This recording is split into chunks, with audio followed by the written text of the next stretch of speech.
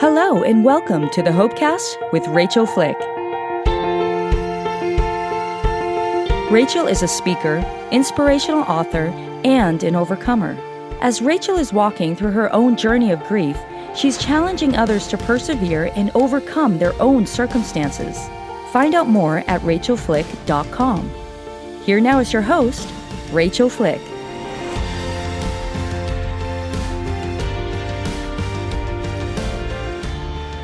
Hi friends, welcome back to this week's episode of the Hopecast with Rachael Flick.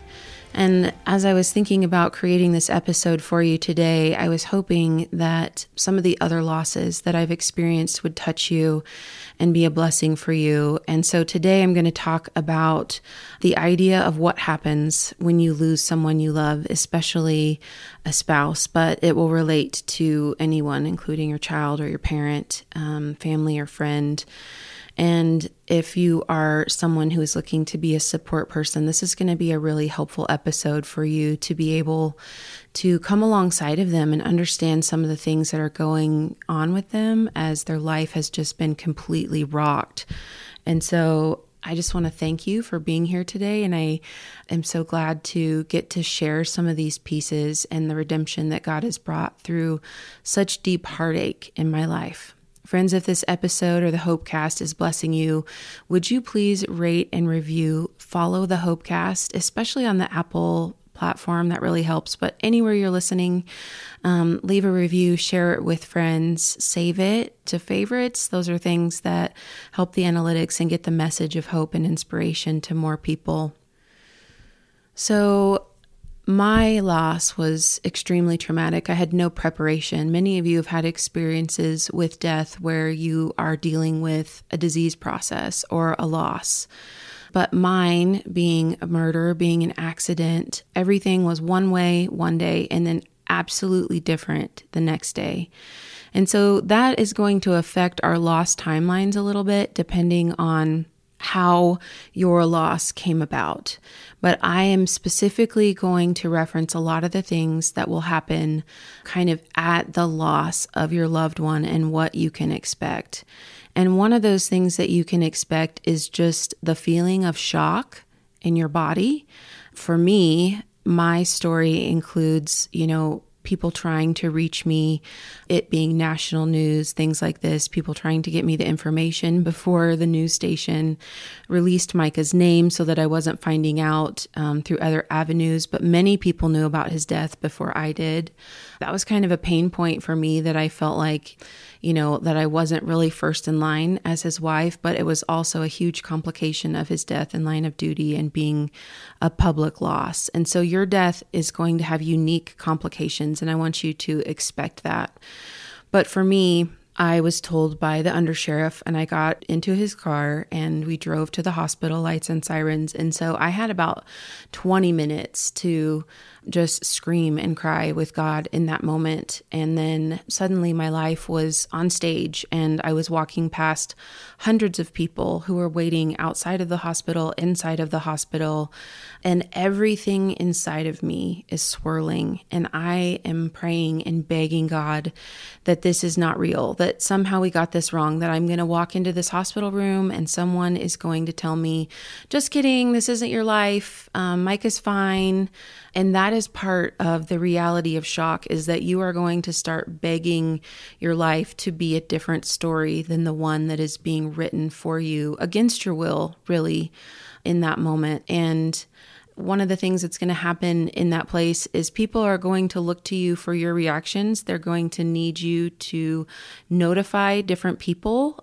I offloaded a lot of that to different family and friends. Obviously, there was hundreds of people waiting at the hospital, and so many people did not need to be notified by family and friends. But for instance, I didn't feel like I could call my mom and tell her. It just felt too real in that moment. And so I asked one of the family members in the room there at the hospital if they would call my mom and just say it out loud, like, Mike has been shot, he's gone. And so the reality of having to tell other people your biggest loss, your worst nightmare, is going to gut you. It's going to be so incredibly painful to have to share what is your new reality with other people. You're going to feel what you are going to come to know in the future as your line in the sand, that you are now someone new, someone that you don't recognize, someone who has completely different needs and expectations, a completely different support system, a completely different relationship with the people in your life and the people of your loved ones' lives, whether that's in-laws or extended friends, family, the outer rings of circles of connection. And you are going to have to learn yourself all over again. But right now, in this immediate space, I want you to take all of the pressure off of yourself. If you are listening to this and you have lost someone recently, I want you to have zero expectations of what your grief should look like. For me, I experienced a lot of numbness and stoicism, and people would say, "Oh, you're so strong," because I wasn't laying on the floor sobbing. But if you're laying on the floor sobbing, that's great. If you're stoic and quiet and just in this place of stunned shock, that's great. That's fine. If you need to talk about it, that's fine. If you're not ready to talk about it, that's completely normal. And so whatever your emotional response is, it may surprise you, honestly, in the days coming. Grief is going to reveal a side of you that you have probably never explored with yourself or someone else before. And the immensity of the pain is going to reveal the innermost parts of your soul. And for that, I'm very sorry, because within the community of the grieving, we know that we live in a glass house. And so we don't throw rocks at other people because we understand the reality of what pain brings out of us. And here's the truth of something that I've learned is that pain is a pleasure seeker. You will do anything and everything you can to try to avoid this stunning, heart-numbing, rending, pinching, grinding pain. The pain that I describe is, it sounds like if you take a pair of jeans in your hands and you rip the denim apart. That sound is what it feels like when you lose your loved one and how that lands in your soul. And you will do anything you can to get away from that pain as quickly as possible. For some of us, that's dissociation. For some of us, that's substances. For some of us, that's busyness. Many people will use activity and try to stay busy. Some people are going to stay in bed and just not be able to get up. All of these things are normal ways that we will try to disconnect from our pain. Expect to feel this pain in your body, okay? So one of the things that's going to happen when you lose your loved one is you're going to lose something that I have learned is your executive functioning, okay? So when you have a shock, traumatic loss, the immensity of loss of a loved one, your executive functioning or your ability to navigate the world and to plan forward things is going to go out the window. And it's a terrible time for it to go out of the window because I'm going to talk to you about the business of death, but your ability to make decisions, your ability to navigate the world, someone should probably be driving you. I think people drove me for the first couple weeks. No one would let me drive my own car. And initially when they said they were coming to pick me up from the hospital or for the hospital, I was like, well, that's weird. Why wouldn't I be able to drive? And then as my brain began to sink into a state of survival and fight or flight, I know exactly why they wanted to drive me, because the idea of being able to live in this loss and try to survive in this reality while thinking about oncoming traffic, those two things are just non-compatible. The first time I did drive, I made one errand to Hobby Lobby. It was a couple weeks after Micah's death. And I was in the wrong turn lane, turning left, and I actually turned left in front of a huge semi-truck who was in the correct lane to turn left. And I'm so grateful for the protection of God in that scenario where the only thing that happened to me was that the semi slammed on their horn and, saw me and didn't hit me. But just making mistakes like that is so common. And in the days and weeks to come, I think, I probably had 3 or 4 little fender benders because your mind is just so completely consumed with everything that has changed. The week that you lose your loved one is going to be incredibly busy for you. This is very unfortunate, but I call it the business of death. There are many decisions to be made, and your poor brain is going to be, it's probably going to feel like a dry sponge or a bowl of Jell-O with unfortunate fruit bits floating around in there. And people are going to want things from you. There's going to be documents that you need to sign. There's going to be benefits that you need to apply for. There's going to be decisions that you need to make for your loved one's remains.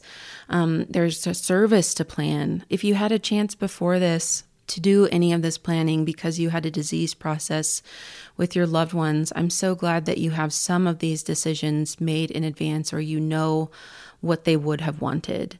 I did not have any of these things in place. I'm incredibly grateful for people who stepped into my life, who kind of gave me like, do you want the red one or the blue one kind of choices. I remember sitting down in my living room with pastors and law enforcement officers and supportive friends and family trying to plan 2 services for my husband. And the pastor was asking me what worship music did I want to play for Micah's service. And I just looked at her, and it was like I'd never heard a worship song in my life. Like, I didn't know any titles. I couldn't recite any lyrics.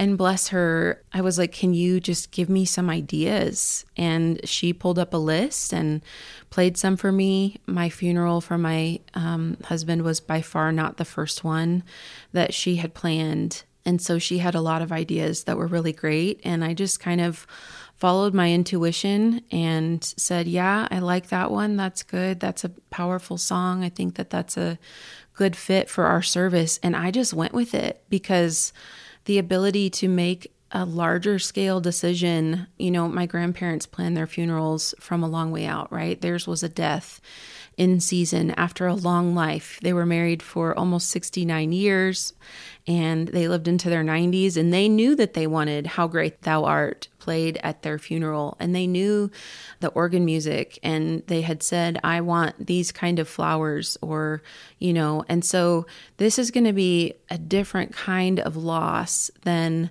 something that is a death in season. Your death that we're talking about right now is what I call a death out of season, where it feels like time has been taken that you expected to have with that loved one for a longer season of their life. And so there's going to be a loss in the midst of that that is different than the loss of someone who, though we always hope that we can keep our loved ones forever, we know that death is a reality and they will have to go into eternity at some point. This loss that you're walking through right now is shaking you to your core. It feels like someone has come and mowed down the most beautiful, deeply rooted oak in your life, and you are now left with this raw and ugly stump, and you feel every one of those rings, and you are having memories that are coming to you. You might be seeing people that remind you of your spouse or your loved one or your child in a crowd. And I remember the first week there was someone in a uniform. We had a uniformed presence around the house who had this side profile that reminded me just a little bit of Micah. And my entire body was like, it's Micah. And I believed it was Micah in that time. You're going to have these moments where you want to pick up your phone and call them and tell them something, and the shock and the reality of their death is going to hit you fresh over again. I talked to you about how your body is going to change and your brain is trying to adjust, and some of the things that are going to happen are your appetite and your sleeping are going to be affected. When we go into fight or flight, the parasympathetic nervous system is responsible for resting and digesting, okay? And so you're not going to have access to that for a while, and it's going to be, for some people, just an excessive amount of sleep. They can't wake up, they can't get out of bed. For other people, it's going to be you can't sleep. And when the world gets quiet at night is when you are going to have the most real painful thoughts. You are going to hit the wall of your reality full force. And that was my experience. And I would have trouble even falling asleep until 4 or 5 in the morning. As a side note, one of the things that you may want to do almost immediately is see your primary care physician or a doctor acquainted with grief would be ideal. I'm so incredibly grateful for my doctor who happened to have experienced traumatic loss. Not that he experienced the loss, but his compassion was so incredible for me. And I had a really hard time sleeping, and I needed a prescription to be able to sleep. And you might be experiencing that as well. And so if you're hearing this and you're like, wow, yeah, I can't sleep, it's okay. It's okay to need some floaties when you're in waters that are this rough. The resources and the things that have worked for you in the past are probably not going to be adequate for you now. You're going to need different resources. You're going to need more people. You might need to try different supplementation, things like that, where you are having the support of a professional who's coming alongside of you and checking on you, who is advocating for you, who's reminding you, have you eaten? Have you slept? I didn't eat really after Micah passed for, I want to say probably at least 15 to 18 months. And nothing tasted good to me. I remember the week of the funeral, people were really trying to force me to eat. And I will tell you, if you're a support person, it's okay. Your loved one will survive this. If they don't eat, don't panic. You'll probably have leftovers from the reception, and you may want to tuck into them at 2 a.m. and you may want to eat an entire pan of lasagna, or you may not touch them, and that food may seem just overwhelming almost in some ways. And so either way you go is okay, but be aware and be prepared for your body to respond differently. You are going to have encounters with people that you will probably remember for the rest of your life. Grief is something that's really difficult in our culture. We don't have a lot of rules or conversations around it. They're not very open. People will kind of be a little afraid of you, to be honest, and they will try to do things that they want to comfort you. They have a good intention. Most of the time they have a good intention. They want to help you, but they are going to say things to you that you will never forget. And, they'll say to you that everything happens for a reason, or, God gives his hardest battles to his strongest warriors, or heaven needed another angel, or these things that are, once again, very well-intentioned, but very painful. I remember even the week that I was choosing Micah's gravestone and plot at the cemetery, and someone said, because, it's common if you have a death in season to choose to be buried beside your spouse. And so their comment to me was, well, you might want to not buy the plot beside him because you're really young, so you'll probably get remarried and you want to be buried by somebody else. The reality of what they said was technically true, okay? I'm 35 at the point where Micah has died, but his body is barely cold, right? We haven't had any ceremonies, funerals. This is 3 or 4 days out, and I am gut punched at the idea that someone is thinking that I would ever get remarried or could even imagine that perspective. And I know that he did not mean to hurt me, but it did hurt me very deeply. And so the more grace that you can give yourself and just kind of tuning out some of the things that people say to you, the better off that you will be. Another thing that's going to happen with other people is other people are also grieving your same loss. No one's loss is going to look like your loss. No one's grief is going to look like your grief. And the reality is that our own pain is the worst pain that we know.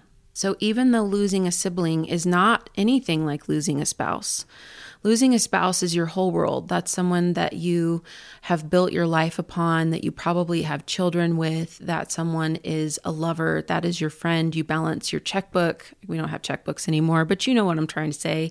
You manage your finances together. You do housework and division of labor. That person is your morning to night. your current, your future.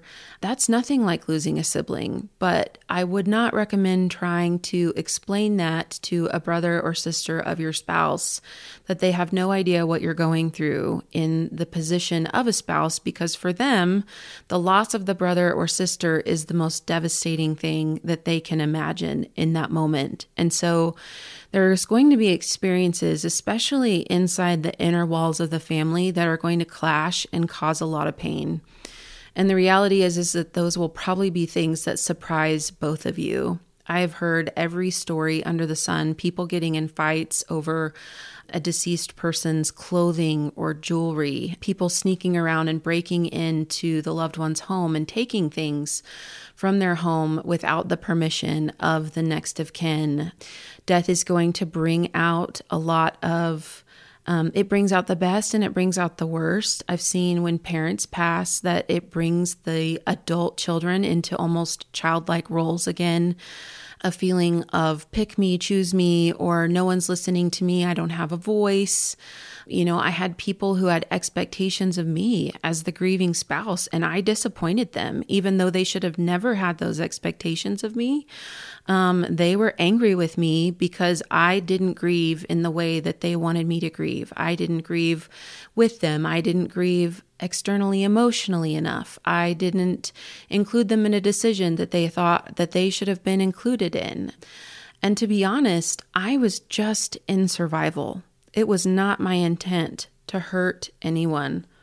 And I think that's some of the hardest parts about these pains and these aches that you will experience, because these are going to take months and even years for you to resolve if you are willing to do the work of resolving them. And I know that for me, they were things that needed to be brought up with therapists and trusted friends, and even hearing later from trusted friends that they themselves were having encounters with people in external circles, right? So you have the closest circle would be, you know, me and the twins, right? That's the immediate circle. And then the next circle is like Micah's immediate family and his parents and siblings. And then, you know, the grandparents and the cousins and the aunts and the uncles. And then you have the friends and the coworkers, and each circle is going to be having their own interactions with each other and kind of their adjacent circles. And those are going to bump up against each other and cause things that become wounds for you. And so I want to prepare you for that things are going to come, and you are going to have to navigate stuff that you never even imagined being an issue. I'm so grateful for all of you who have wonderful people in your life who only say the right thing and never hurt you. You are incredibly blessed, but you are also very rare, and it is more likely to have situations where people's varying needs, expectations, and pain come in, and I call them grief bumper cars, and you're really just colliding and crashing around, and you're just trying to drive your own car, right? And I told you what a poor decision it is to try to drive a car in the weeks after grief, and the same is true with your grief bumper cars. And I will tell you that I have things from people who I lost who are close to me where I was trying with everything in me to anticipate the pain that they might experience and make choices that I thought would be most supportive and kind to them. And their perception of what I did in their loss caused them pain. And those are still things where I'm waiting for the Lord to bring redemption into those relationships, because they perceived my actions through a completely different lens than what I had intended. And I'm experienced in grief. Like, I have a lot of training. I've read tons of books. I've had my own losses, and I still did things that hurt them. And so I'm just telling you the reality of how this is going to go in the days and weeks to come. So I just want to encourage you again, friends, that you need to take the expectations off of yourself. The shock, the fight or flight is going to take away your mental, emotional, and physical resources at a time when you're going to need them the most. It's very possible that you won't even remember large chunks of what happens in the immediacy, or you remember them differently from how other people are seeing the situation. You're going to have a lot of work to do. And for that, I'm so sorry. I really wish that our culture did better, but there is an entire business of death that you are going to have to walk through and file for and sign off on. You're going to make people mad and they're going to make you mad. And that's just the reality of what you're going to lose. You're going to have to care for people and your children while you yourself are going to have great needs. And your body is going to go into a state of survival, and that's going to change how you see the world.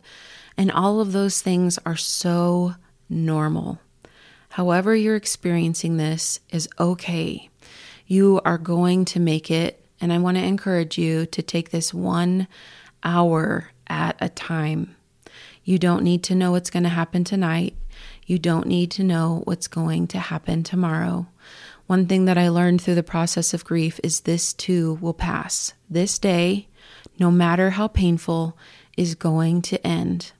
And you can survive it. You're going to feel like the pain is going to kill you, but it won't. And you can make it 1 hour at a time. Friends, this is how I did it. This is how I've done it. I'm approaching my 6th anniversary, and I've put one foot in front of the other. There is hope and there is grace for you, and God is going to show up for you in ways that you cannot even imagine. And I am praying for you that this reaches you in the dark night of the soul, in the valley of the shadow of death, and that you are not alone. You are not alone. You are seen and you are loved, and you are going to make it. And I know that you're thinking to me, Rachel, no, I'm not. And I'm telling you that you can, and you are, and you will. Friends, I love you. I bless you. Thank you so much for listening to this week's episode of the Hopecast with Rachael Flick. You've been listening to the Hopecast with Rachael Flick. To find out more, go to rachaelflick.com. While you're there, you can book Rachael for your next speaking engagement. Her inspiring message will be sure to engage and touch the heart of your audience at your next conference, church event, or business function. Go to rachaelflick.com to book her today. While you're online, you can discover more information about all of the platforms that this podcast is on. Also, be sure to click on the social media icons at the top of the page, and you will be directed to Rachael's social media sites. If you listen to the show on Apple Podcasts, we would appreciate if you would subscribe and leave us a review. Well, that's all the time we have for this episode. Thanks for joining us, and we will see you next time for another edition of the Hopecast with Rachael Flick.